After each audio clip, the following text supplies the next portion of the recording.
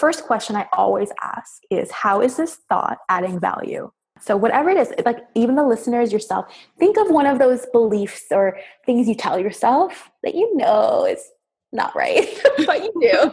And ask yourself, just sit with it and say, how is this thought adding value? And then ask yourself, what would it feel like if I didn't have this thought? What would the other way look like? And rewrite that thought as the way that it could be. Like if it is about money, like break it down and rewrite it in a way that's positive and open. And then ask yourself, how does that feel? And most likely right now it'll be like, oh, a little resistant, a little exciting, a little unsure. And then just sit with that. It's kind of like when you're stretching and it hurts. And you just have to sit with that stretch a little bit more. Some of this work is slow and it's icky and it's uncomfortable and there is tension there. People want me to give them a magic pill. I can't do that. What I will promise to do is sit with you and hold that stretch with you. And there's something really important there with stretch, not strain. And I'm going to use myself as an example for this example. So you asked me to be part of this podcast. And I remember first I scheduled it. It was at 3 months postpartum. And I was like, yeah, 3 months, I'll be ready to go. And I remember it coming up and I was like, hell no, I am not ready. And so at that point, it was strain. For whatever I went through and wherever we were in our life at that point, I knew that was strain for me to jump on this podcast. So I rescheduled it for now at 6 months. And so when it was coming up a week or two ago in the calendar, I was like, oh, no. And I was like, no, honey, now you got to jump on the horse. This is a moment of stretch. And so that comes from, again, that personal accountability piece, that personal awareness to know when it's stretch and when it's strain. Welcome to the Lifestyle Edit Podcast, a show about creative female entrepreneurs and the businesses they've built. I'm your host, the Lifestyle Edit founder, Naomi Ndudu, and each week I deep dive with a female founder on topics like business models and revenue streams, marketing and branding, building a team and scaling, and how they are managing to cultivate a life and business they love, and all on their own terms. Our goal each week is to take you on a narrative journey of the opportunities and challenges in business right now and offer insights you can immediately apply in growing or starting your business.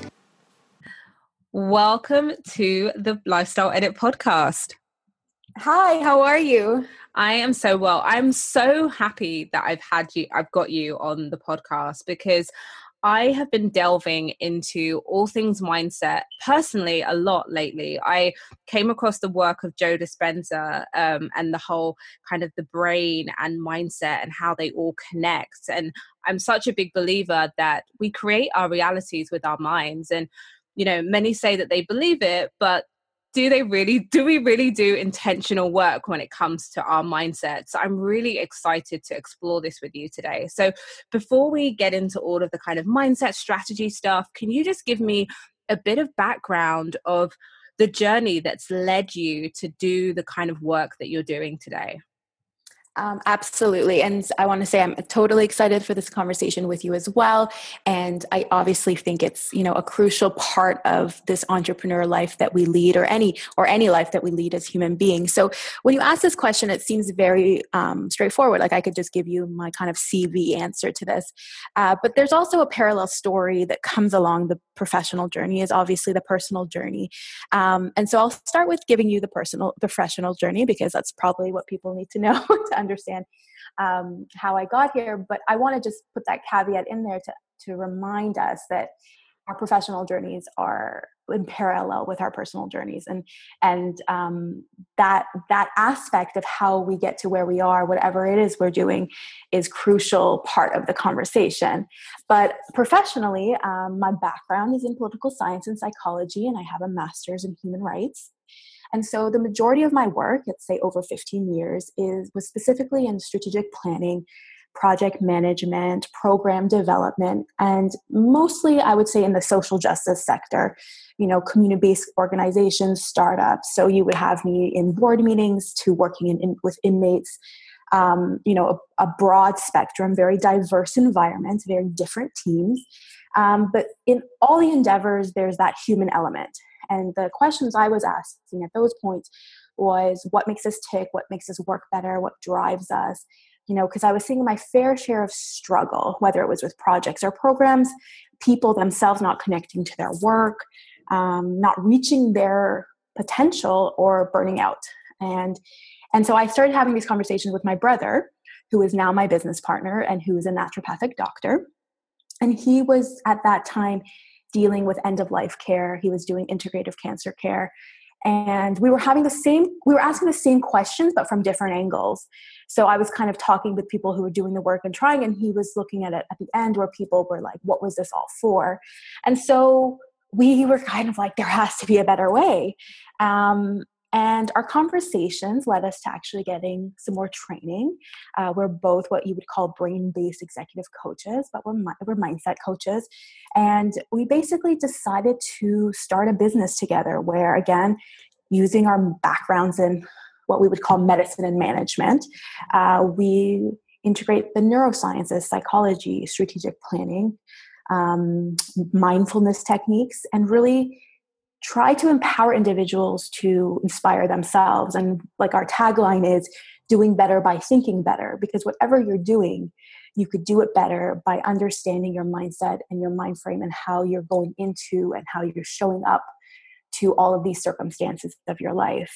Because what we found is that really the people who were thriving, because I had the honor of working with game changers, really, people who constantly contribute, constantly create, innovate, are deeply connected to themselves and who they work with and what they do. The difference was really that around that self-awareness and personal accountability piece. And we realized that that's actually the key to unlocking your wisdom and inspiring your own growth. And so regardless of the circumstance you find yourself in, if you can get your mindset right, you're already a winner.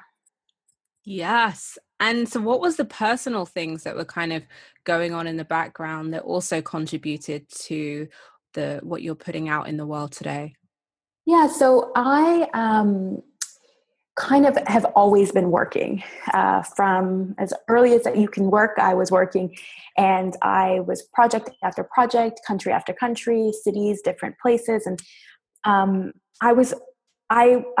looking back, I can see that the times I was most inspired was usually I wasn't getting paid anything. I remember like one of my favorite jobs, I was an intern at Human Rights Watch in New York City, and nobody was paying me. And I was pulled into a boardroom with my then boss, with Shirin Ebadi was in the room. And I just remember leaving that room, and a bunch of the directors at Human Rights Watch were there, and calling probably my brother at the time and being like, I was the stupidest person in that room, and it was amazing. Yes, I love that too. Right? I was like, this is the right place for me. And nobody was paying me jack. I was like, we were working at the restaurant to be able to survive. And that spark, that intrigue, that curiosity was there, because I was like, there's so much more to know. And that's exciting for me. And on the flip side, later in my career, I was the youngest project manager in a government institute for a province. And I was the youngest project manager in the whole province. And I was working really hard. I was finally getting paid really well, all of the benefits one would want. And I got really sick.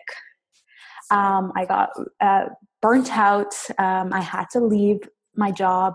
I could have stayed on like a medical leave even, but I chose to quit. For all the reasons that I was just mentioning, there was a disconnect. So even my work, I worked in social justice, there was meaning there, but there has to be something in the environment that you work. And it doesn't mean that everyone leaves their 9 to 5 and goes and starts a blog or is a painter. That's not what I'm saying. It's understanding that the environments that we create to work, the cultures that we work in, will decide whether we thrive or not. And even though I had everything on paper that should say you're going to thrive, I didn't. I broke down. I got sick. And so part of this conversation that I'm having with my brother and we're creating Mindshift Ninja also comes from my personal experience, knowing full well what it's like to push yourself to a point where your body breaks. And I was just before 30 when that happened. And so my body shouldn't be breaking. So it's kind of that real life example of I should have been at the peak of my career, just about to grow. And my body shut down on me because I wasn't asking the right questions, taking care of myself, kind of giving a lot more than I should at certain places because I didn't understand the role of boundaries. And these are hard lessons, but because of those lessons, again, that's where, what we call now Mindshift Ninja, which is our company, it was born because both from the professional and the personal angle, we saw what it's like if you don't take care of that system, your holistic system. Yes. Oh my God. I'm getting chills because I resonate so much with what you're saying. It was the same thing with me. I was the youngest person to become an editor at a national newspaper. I was 22 when I became an editor. And Wow. it was like, something that I'd always wanted. I was working so hard for it. And I remember many years later, my hair started falling out. I was one of the first people to arrive in the office. I was one of the last people to leave. My friends stopped inviting me to things because they knew that I would cancel.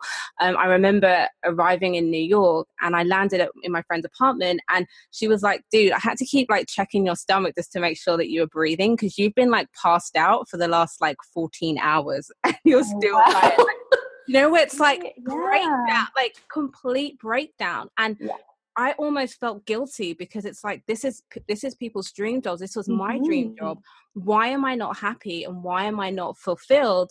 And that whole journey led me to the lifestyle edit. But funnily enough, I think we hear these stories very often that, once you start your business, then everything is fantastic. I have been really candid about sharing with my community that last year I had a second trimester miscarriage and it was a really traumatic experience for me, but it showed me that the energy that I was bringing to my last job that made me really unhappy, that type A neurotic, must do more, must be more, my whole identity was related to my job, was the same energy that I brought in starting my business. So of course, my body was feeling the brunt of that. Exactly. Everything you said, I just want to say yes.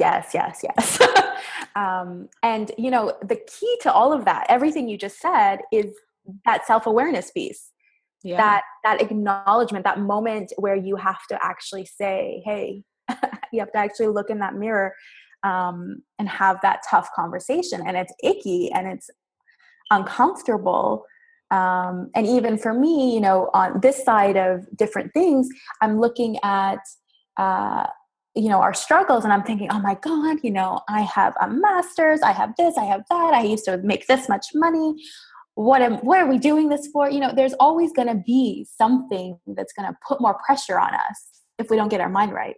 So at different points, you're going to have to ask those same questions over and over. So even though, yes, you changed you quit your job and now you're doing this, it doesn't mean those pressures are going to go away if your mindset's not right. Definitely. I was watching a YouTube video with Joe Dispenza. I discovered him and literally devoured every talk he'd done on YouTube. And he said that he's if you truly believe that you create your reality with your mind, when was the last time you sat with your thoughts and kind of explored some of the resistances that you're experiencing? If you really believe that, that should be a top priority. And, there is this idea sometimes that once I'm there, everything will be fine. It's the when and then, when I get this, then I'll feel like that. But it's you have access to all of those feelings right now, Absolutely. you said, if you get your mind right. So I want to explore that a little bit more because you take a very kind of scientific brain approach. And that's why I really loved coming across your work, because you kind of gave the scientific reasoning behind some of the things that I felt intuitively. I'm very kind of far on the woo-woo scale.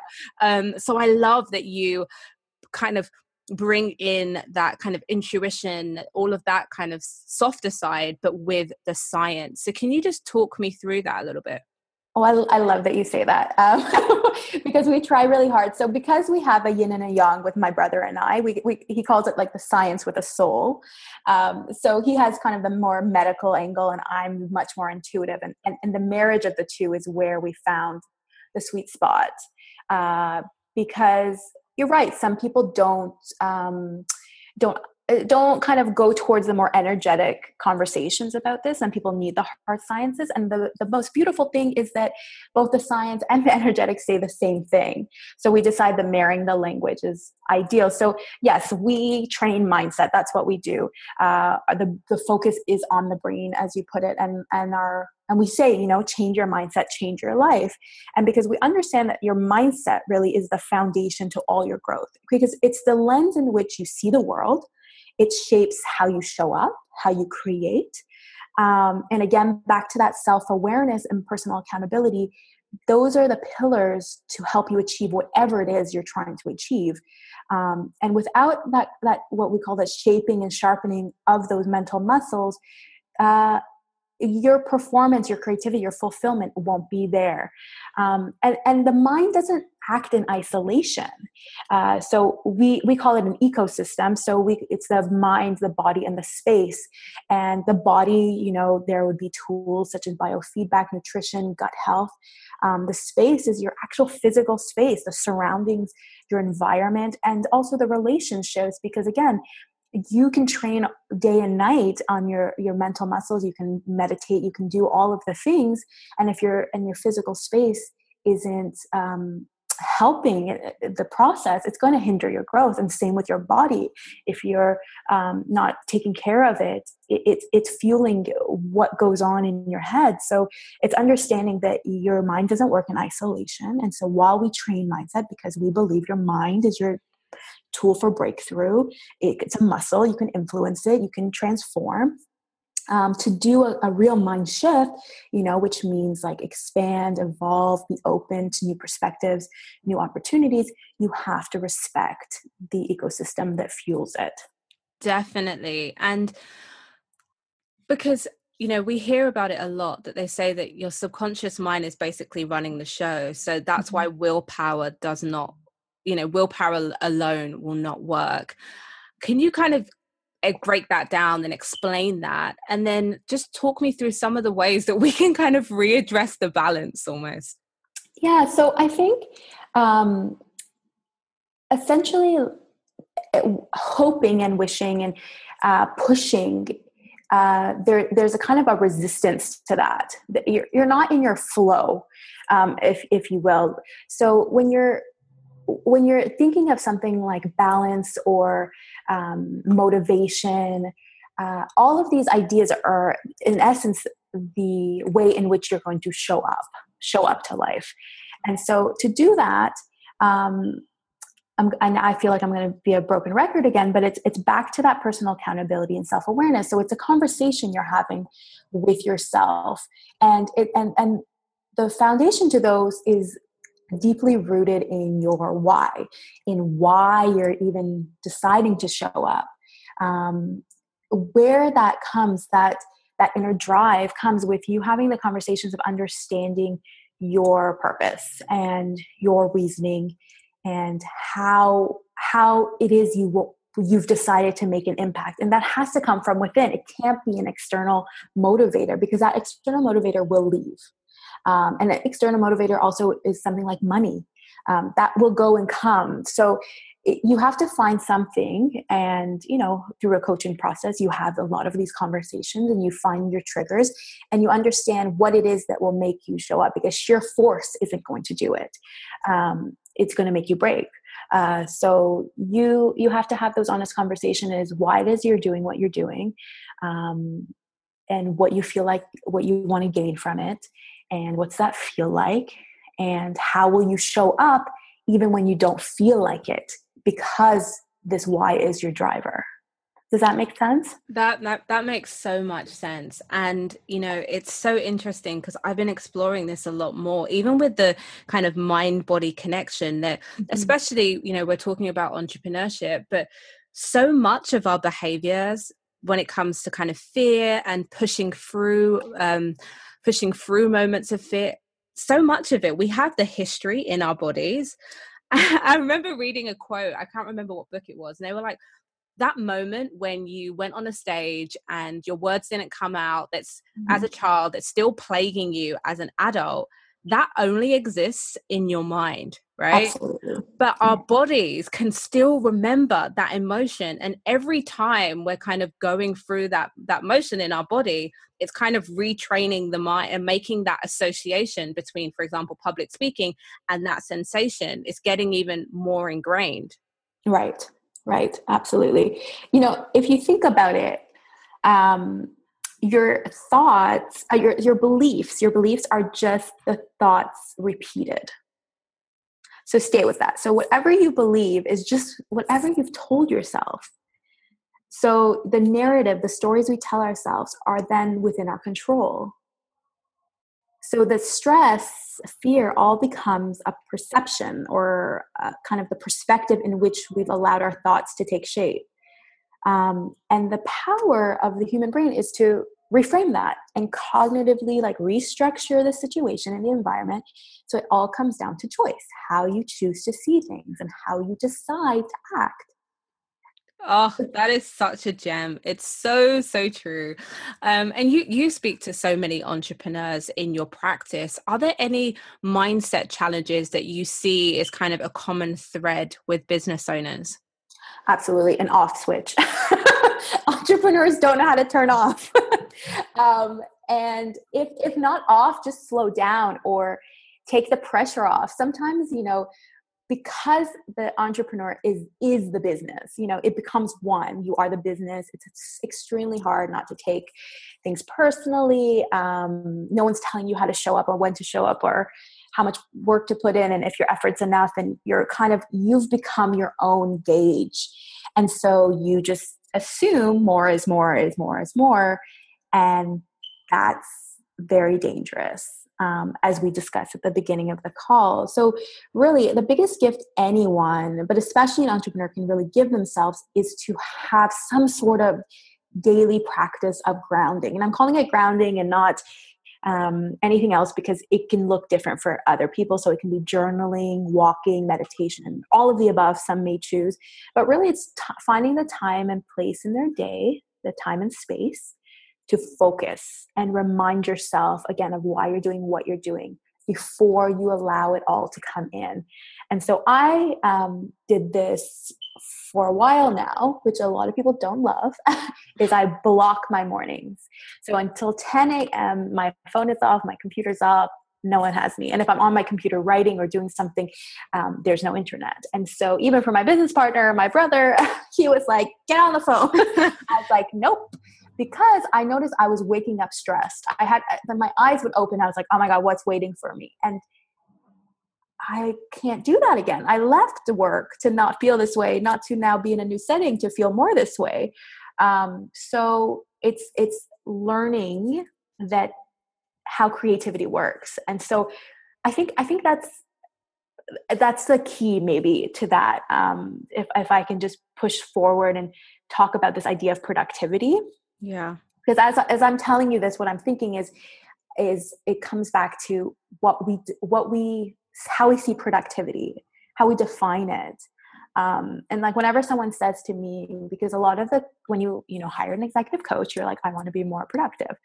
And all I hear is kind of that song, like harder, better, stronger, faster, faster, stronger, however. And it's this idea of upping the ante. And there's a lot of danger in that.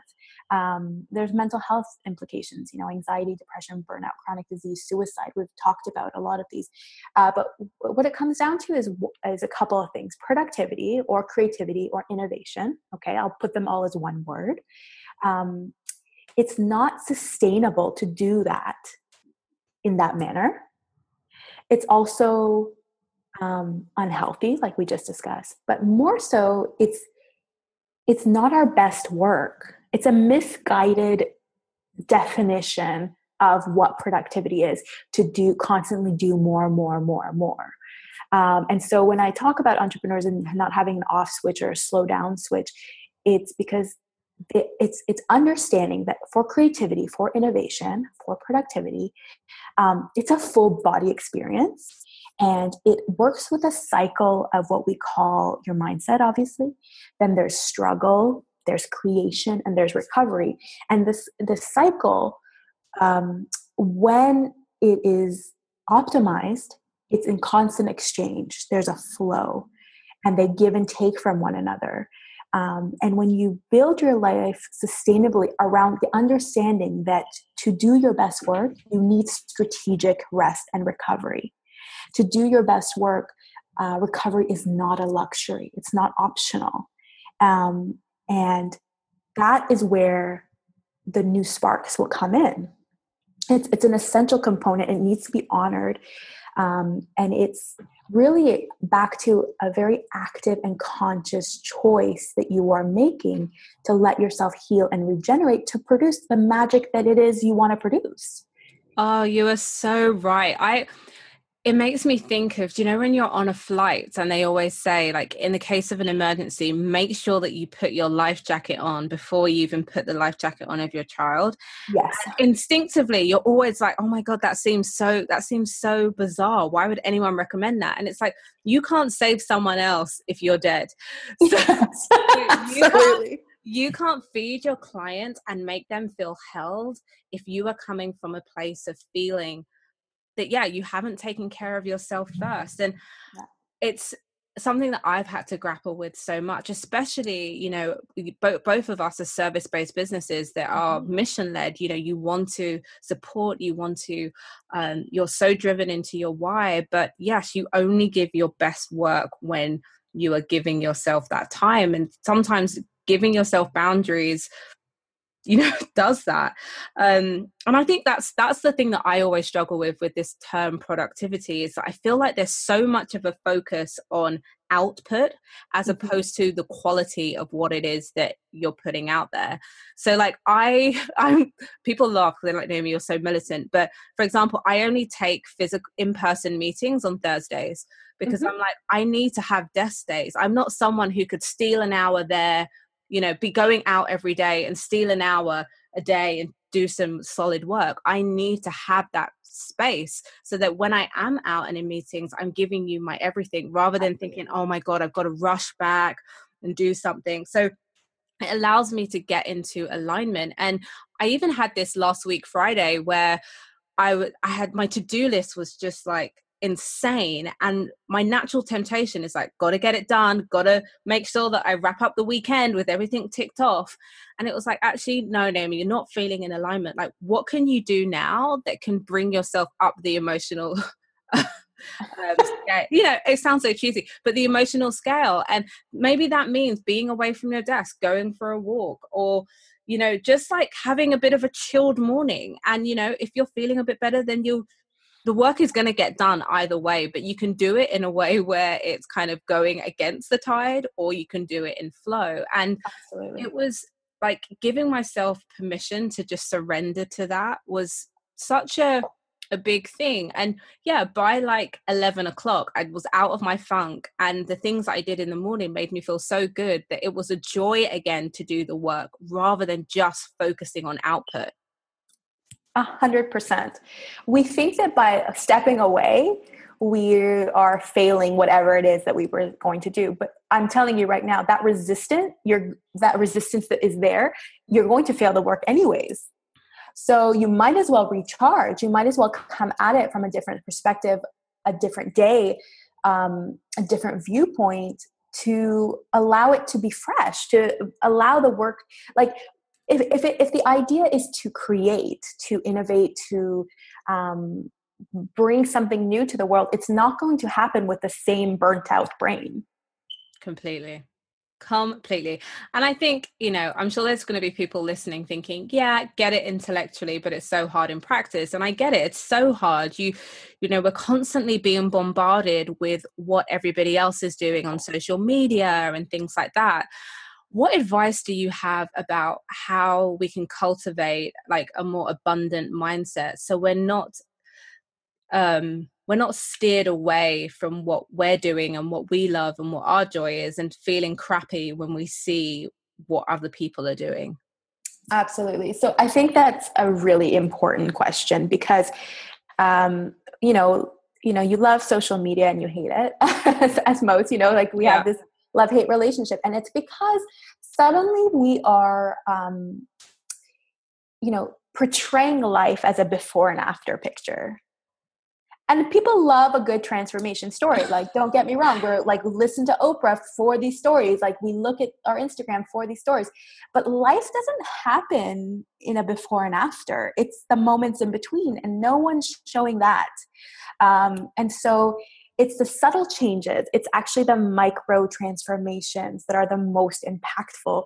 And if we understand the magic happens in the process and not the outcome, then we allow us to kind of mitigate against these extremes, and where these extremes give us just this pressure, and I feel we're like a failure. And I just I had a baby this year, and these pictures of people with their like 3 days postpartum and like whatever, and I'm like, I still look pregnant, Yeah. Yeah. however many months, it doesn't matter. And and I want to send all of them that muscle emoji and be like, good for you. But at the same time, it brings a layer of constant going back and forth and comparing that it's not going to serve anyone, especially not you and your mindset and your goals. And so you have to realize that life isn't a before and after picture. And even me, what I can do today was very different from what I could do a year ago. For example, like I can give a little tiny example. Like I'm on the step at the gym, and let's say before pregnancy, I was maybe like at level 13, and like today I was level 3. And in some ways you would say like that's going backwards. And for me, I'm like, hell no, I haven't been here for like a year. Yeah. So that doesn't look the same for everyone. And so your level of success has nothing to do with the outcome or that number or that picture. It actually has to do with the process, because I knew what it took for me to get my mind, to get myself, because your body will go if you get your mind there, right? So to put the shoes on and get myself on that machine, that for me was a celebration. So I'm celebrating the process. A quick break from today's show to talk to you all about our sponsor, Breather. Breather offer dedicated workspace in great locations in cities like London, LA, New York, San Francisco, Toronto, all without the big monthly price tag. So think beautiful spaces minus membership fees or commitment. All you need to do is pay by the hour or by the day, and reschedule or cancel for free for up to 2 hours before your reservation. For more information, just head to breather.com. Not the outcome, because I know the process is what's going to take me through life, because the only thing that is constant is change, and we will always have to evolve, and it's really icky, and sometimes it feels like we're going backwards, and we probably are, but the only thing you have with you the whole time is how you think about it and how you decide to step forward that day. And the magic is in the baby steps. I like to say like baby steps, but beautiful ones. It's because we forget that the things that don't have to be huge, like a big popping celebration to make an impact. One small step each day sometimes can entice amazing positive change. And so we overestimate how much we can do in this one moment, but underestimate how much we have the ability to grow and change over time. So we expect ourselves to do everything perfectly right now, yet underestimate the potential for sustainable incremental growth. And that's actually the muscles that stay with you. So regardless of what life throws at you, those are the muscles that will be there to hold you. Oh, you are so speaking my language. And it links back to one of our first episodes of the show that we had with Stella and Dot founder Jessica Herron, where she said that you don't have to be perfect to start. You have to start to be perfect. And, just to give a personal account on my side, it was the same thing with starting this podcast. Like when it comes to being a journalist and going to interview someone, like I've been doing it for years. I can do that in my sleep. That was my comfort zone. But now knowing that people are going to hear my voice, and, it was just a new skill that I just hadn't practiced. And I remember when I'd wanted to do a podcast for such a long time, but I was so afraid because I was expecting me to be at the level in podcasting as I was in print and in journalism. And it's that thing that yes, we need to think more about kind of enjoying the process more and not always thinking about what that final result will be. Like an episode now is so different to my first episode, but I wouldn't be where I am now if I didn't take that first step. Yes, absolutely. We somehow feel like we should be perfect before we start, and that's just not possible. Yeah. And, as a kid, you get that, when you're trying to learn to ride a bike, or, you're going to get some skid knees. But like, for some reason as adults, because we're so afraid of the, failure, big word, whatever that means even, that we don't even try. And that's a myth. Like, we all have to practice. And I guess it's also this whole idea of like, to quote Wayne Dyer, he always said that you've got to believe it to see it. And I love the example. I think it's Brendan Burchard uses in his manifesto book. And he says, like, he uses the example of babies. Like, they've never been able to walk before. They have no past, thoughts that shows them that it's a dead cert that they're going to be able to walk. But they totally believe that they're going to. And I think we often need to have like evidence that, if I launch this new thing, it's going to work. If I start this business, it's going to be a success. But it's sometimes about taking steps without, you don't have to. Innovation comes, and, pushing ourselves comes from taking that leap of faith, even when everything has not been kind of laid out. That was like a really convoluted way to explain it. I hope you understand what I mean. I absolutely understand. And when we go back to that, it's that same discussion of process, not outcome, process, not outcome. So in the process, so what that means is you're asking yourself, how am I showing up? Am I putting my best effort forward right now? Whatever, and my best is in quotations, like whatever I got right now, whatever is in my toolbox, it might be half empty, but am I putting whatever I have forward? Yes. Okay. Then that needs celebration. And so it might not look, the certain way that you thought it would. You'd say, like, sometimes like the ideals of yesterday can't hold back your today.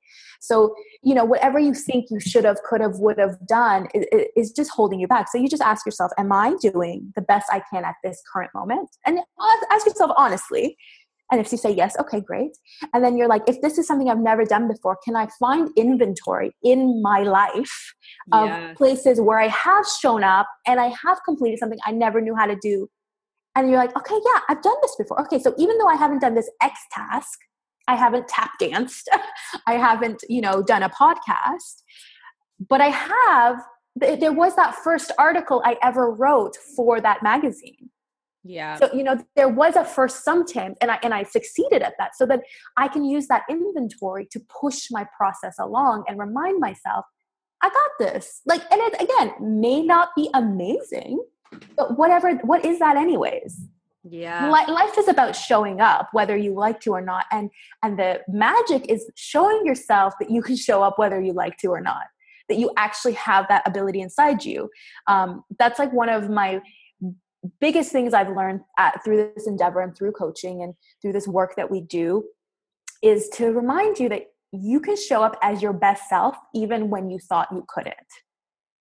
There's a moment where you choose that when I'm talking about barista and ordering my coffee, how am I asking for that coffee? Or when I'm showing up at that board meeting and I have spit up all over my shirt, am I letting the spit up define me, or reminding myself that I've done this and I got this, and it may have not been as perfect and my brain doesn't work as smoothly as it did last year, but it will be there again.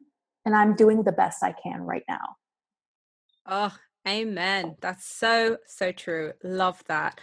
And just taking it back to the more entrepreneurial side, because I can totally talk about mindset all day. I love this conversation. Have there been moments as you've scaled your own business where you've kind of experienced resistance? It's something that I've been talking to people a lot about, because I'm just really fascinated, and I'm trying to get better at it too, especially, this whole upper limit problem. That could be whether you've got to a money ceiling, or whether, when you're stepping into that next phase, what are some of the resistances that have popped up, and how have you been able to work through that so you can grow and you can kind of transcend into that next phase?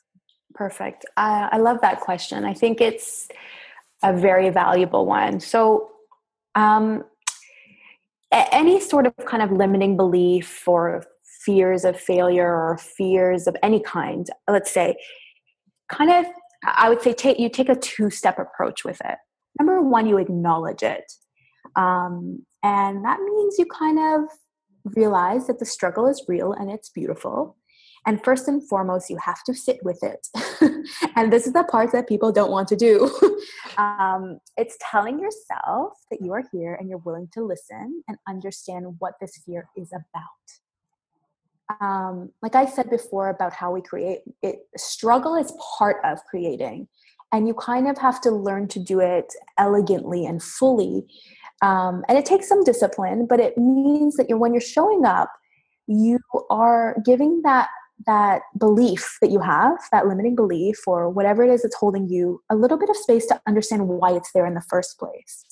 And sometimes when we do that, we find that there is actually an emotional attachment to that belief.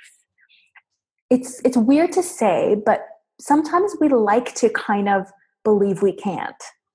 It's comforting. It's like, let's off the hook. We don't have to show up. Yeah. It's like, well, this was enough. And it was cozy under that blanket of, fear and worry, because it gives our mind something to do. It's really strange that like worry gives our brain something to do. It's like doing nothing, but it's like, it makes it believe it's working. So the first and foremost thing you have to do is actually acknowledge it, sit with it, understand why it's there in the first place. So whatever that belief is, again, it's just a thought you've repeated over and over to yourself, so it can be broken down. So number one, you got to understand why it's there. What's it trying to do for you? And then number two, you have to remember that you have the ability to reframe. So the first question I always ask is, how is this thought adding value? Oh, I love that. Yeah. So whatever it is, like even the listeners, yourself, think of one of those beliefs or things you tell yourself that is not right, but you do. And ask yourself, just sit with it and say, how is this thought adding value? And then ask yourself, what would it feel like if I didn't have this thought? What would the other way look like? And rewrite that thought as the way that it could be. Like if it is about money, like break it down and rewrite it in a way that's positive and open. And then ask yourself, how does that feel? And most likely right now it'll be like, a little resistant, a little exciting, a little unsure. And then just sit with that. It's kind of like when you're stretching and it hurts. And you just have to sit with that stretch a little bit more. Some of this work is slow and it's icky and it's uncomfortable and there is tension there. People want me to give them a magic pill. I can't do that. What I will promise to do is sit with you and hold that stretch with you. And there's something really important there with stretch, not strain. And I'm going to use myself as an example for this example. So you asked me to be part of this podcast.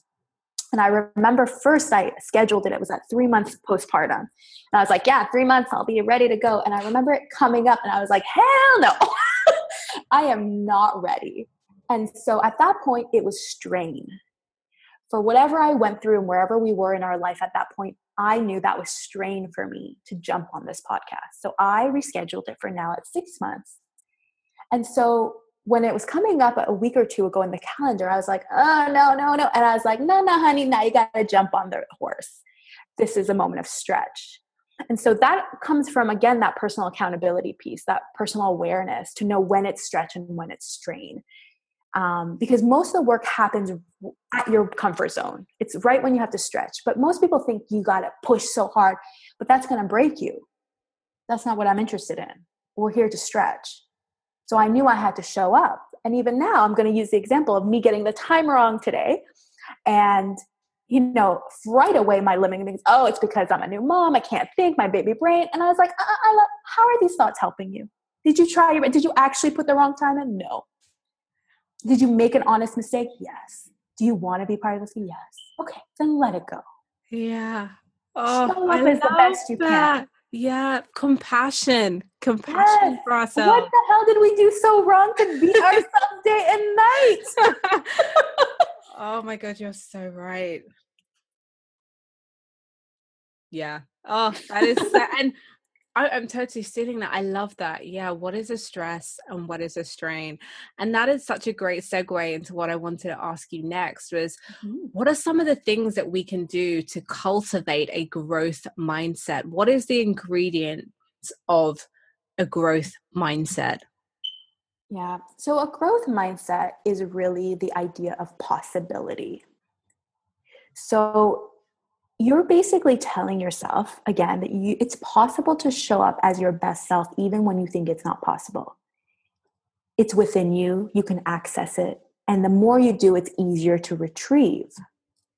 So it's the foundation is the belief that you have the capacity to get better. And the second part is that you have the interest to do it. And so Carol Dweck's seminal work on growth mindset really taught us some tools. And so the easiest tool is really adding yet to any statement. So it's one that can be like, I'm not an entrepreneur, or I don't know how to be an entrepreneur. And then you add the word yet. Suddenly it's open. Suddenly there's possibility. I don't know how to be an entrepreneur yet. So that's the essence of a growth mindset. Reminding yourself that you have to show up to be in this journey. It's a critical part to show up, and that you have the possibility. There's openness and possibility to do better, to get better and better. And you have to show the interest to do so. And like we talked about in the beginning of the call, it's about rewarding the process and not the outcome. Yeah.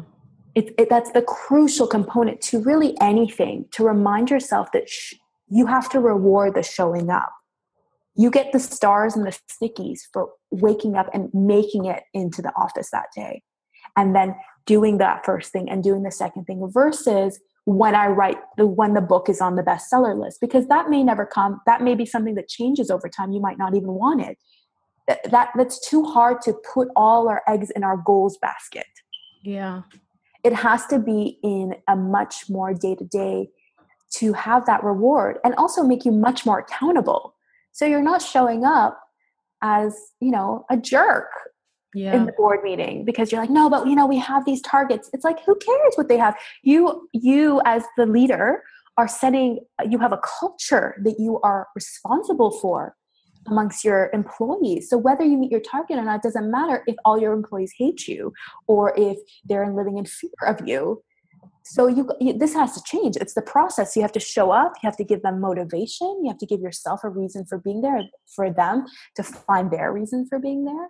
And in that, you'll find that your outcome actually is much more beautiful than what you even anticipated, because something else will be bloomed out of it once you give the people the right to honor that current space and how the honor that possibility of how you can show up better and you can keep growing.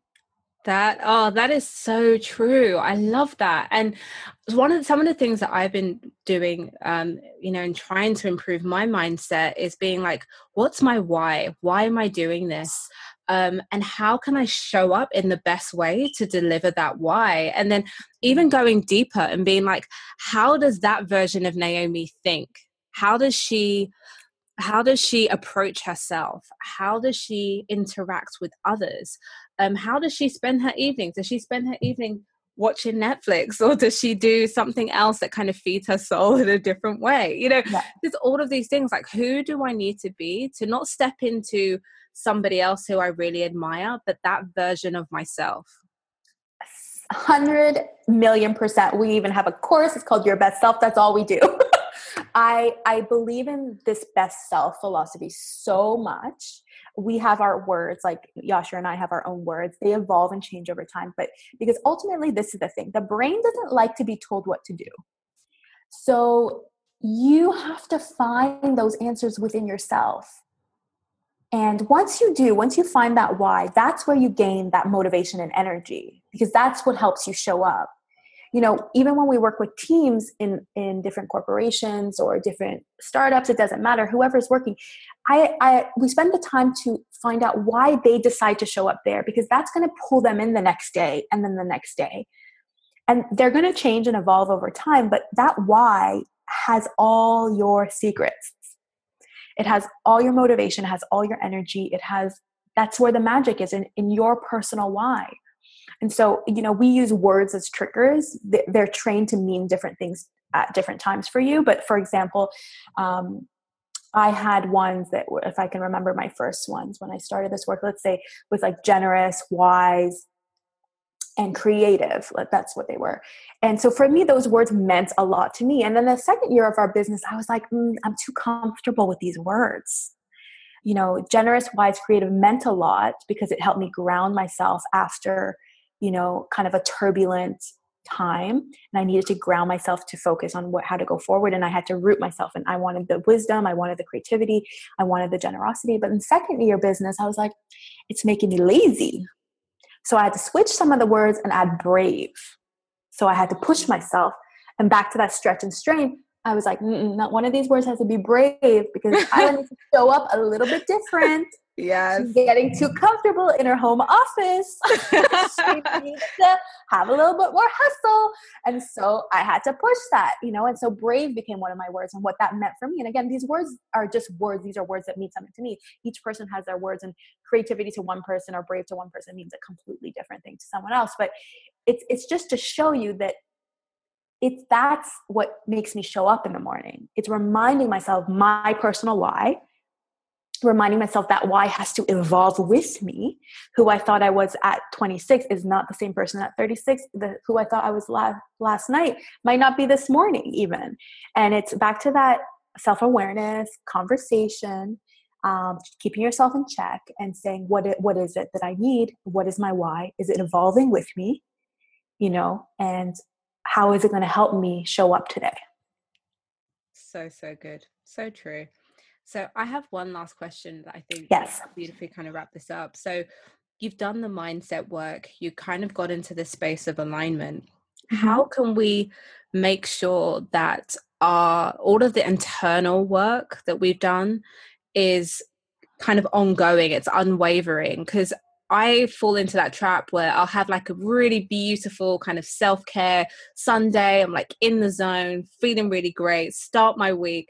And then someone just sends me like a dumb email, or they've just like, we're supposed to have something locked in and we've done lots of work on it. And then they actually haven't done what they said that they were going to do. And it just stresses me out so much that it completely takes me out of that beautiful kind of Zen space.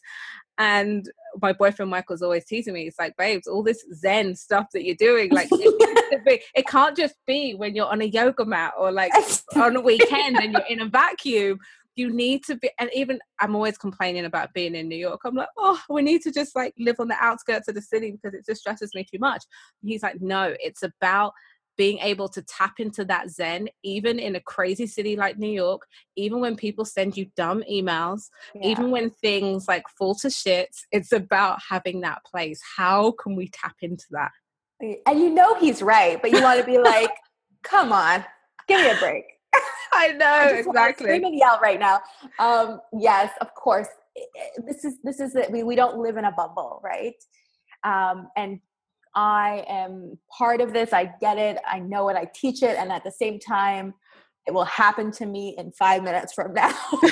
So the one thing is you just have to be like, this is human nature. So I just, first and foremost, before we fix it, let's just give into it. Again, the struggle is real and the struggle is beautiful. It's just how it is. So one, you have to just be like, okay, I'm human. This threw me off. But then you got to pick yourself right back up. And then you ask those questions. Like I said, how does this add value? How is it help or hindering my process? What would my best self do? You do the work. So I'm not saying you're not going to get knocked off. Honey, you're going to get knocked off all the time. I got knocked off. Like I said, when we rescheduled, when I realized I got the wrong time for the podcast. But then it's the question of how you pick yourself back up and if you're going to use your tools.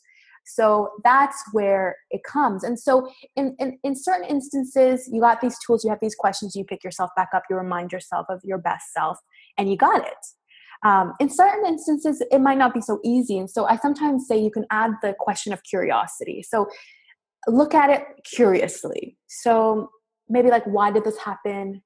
What is supposed to happen? Like, why did that person say that? come at it with curiosity. In that, you might find empathy. You might see that, like, we all have narratives and ways we tell certain stories or do certain things, and to give space for that the way I see something is not going to be the same way someone else is going to see it. And especially when we're talking about with other people or conflicts, or, like you said, someone drops the ball, you have to ask yourself, do I want to be right? Or do I want to move forward? I have to tell myself that all the time, even with my relationship. Yes. So Michael is my editor. He's going to be going through this podcast being like, because oh my God, it's so true. Yes. I want to be right, or do I want to move forward? Oh, yeah. Yes. So, and then in that, so a lot of this has to do with grace. Like, I think, like, a lot of the things I would say, it's giving ourselves and others a lot more grace and space, and reminding that we are trying our best. Even when we're not trying our best, we're trying our best anyways. Because at the end of the day, it's not going to be fun to hate everyone and everything and be full of tension.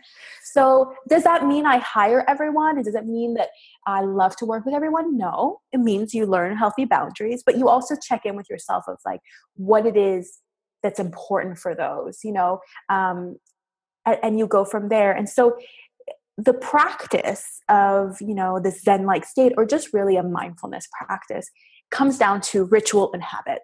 And the more you do it, the more it will become easy. And there's a multitude of ways to do it. We talked about, it's really about having a healthy relationship with yourself, and setting yourself up for success, whether it's a routine, but really it's a lifestyle that promotes you to be at your best. So that means, again, looking at how you're treating your body, looking at your physical space in your relationships, instead of just waiting for creativity spark and the magic to happen. Be really accountable of how you've surrounded yourself and how you've decided to interact. And then once you've established that, or while you're establishing that, allow yourself to give grace for those moments in between, and use your mindset questions to kind of put yourself back in check and take the next step. Whether you like to or not, take the next step. It might be a tiny baby step. It might be a huge sprint. It depends on the day and the time. But you have to show up. You're right. Empowering questions give empowering answers. Yes. How can people continue to learn more about you? Talk us through a little bit how people can connect, websites, social media, and just a kind of run through of some of the programs and offerings that you have, if anyone wanted to take some of this mindset work further. Oh, that would be wonderful. So yes, we do have a website. It's called mindshift.ninja. So mindshift and then .ninja. There's no .com. It's because we are Mindshift Ninja. So it's .ninja. And our socials and all our handles, our Twitter, our Instagram, are all at Mindshift Ninja. And we have a lot of free stuff, blogs, with a lot of helpful tools anybody can read, to see if anything resonates with them, on various topics. So there's definitely that. And in terms of our programs, there's a variety of them. Number one, there's the one-on-one coaching, and really that's a relationship that we have, either myself or my brother Yashar, or my business partner. We will have a coaching relationship with our clients. So we do the work through one-on-one calls. Usually 6 or 12 are our sessions, and it's self-directed. We kind of own the structure and the process, and you own showing up and the goals that you set for yourself, and usually they change over time. And a coaching relationship usually, for many people are coaches in many different ways, but I guess for how we do it is we do an acknowledgement of where you are, an identification of your ideal state, where you want to go. And then we co-create strategies to get you there. And so obviously there's an accountability piece, but it's definitely not a one size fits all. And I wish there was like a downloadable 5 steps to success, but that doesn't exist. And you can see a lot of those, but the truth is, like I said, each brain is unique and they don't like to be told what to do. So the more insights you come up with yourself, and my job is to kind of guide that conversation, ask those pivotal questions, the more likely you will see the magic, and only you can do the work. There's a really important factor to coaching that I believe is that you can't work harder than your client. You can support them, but the job is up to them. And it's actually irresponsible and disempowering for me to give you the answers. And so that's very different from something like a consulting role where you're looking for me to give you the answers. A coaching role doesn't work that way. And that's how we do it in that coaching relationship. On the other side, there's more training. And training usually takes place with teams or companies of different sorts, depending on their needs. And there's a variety of ways we can do those trainings. We focus a lot on the idea of the neuroscience of creativity, how our brains produce at their best, what creativity looks like, and how to kind of build that ecosystem around creativity and productivity and innovation, and how teams can kind of thrive. So the training programs are long and vast, and if anyone's interested, we can definitely send you all the information about that. But that's what we do. That's really in a team setting of how to do it. And then last but not least, there are, from time to time, we do some public workshops so that people can kind of take on these more training scenarios, but in a more open space. And those come, usually twice a year that we have them. And for now, we only have them in Toronto, but who knows what the future holds. Icefield, that's amazing. I just want to personally say thank you so much for being on the show today. I've just been jotting down, scribbling down little nuggets even as I've been listening to you. It's really touched a chord with me, and I know it's going to touch a chord with so many people listening. So just thank you for the work that you do. I just think it's so important. Thank you. Thank you for having me. This has been a delight. I really enjoyed the conversation. So that's it for this week's episode of the Lifestyle Edit podcast. You can download more episodes of the show and subscribe in Apple Podcasts or iTunes.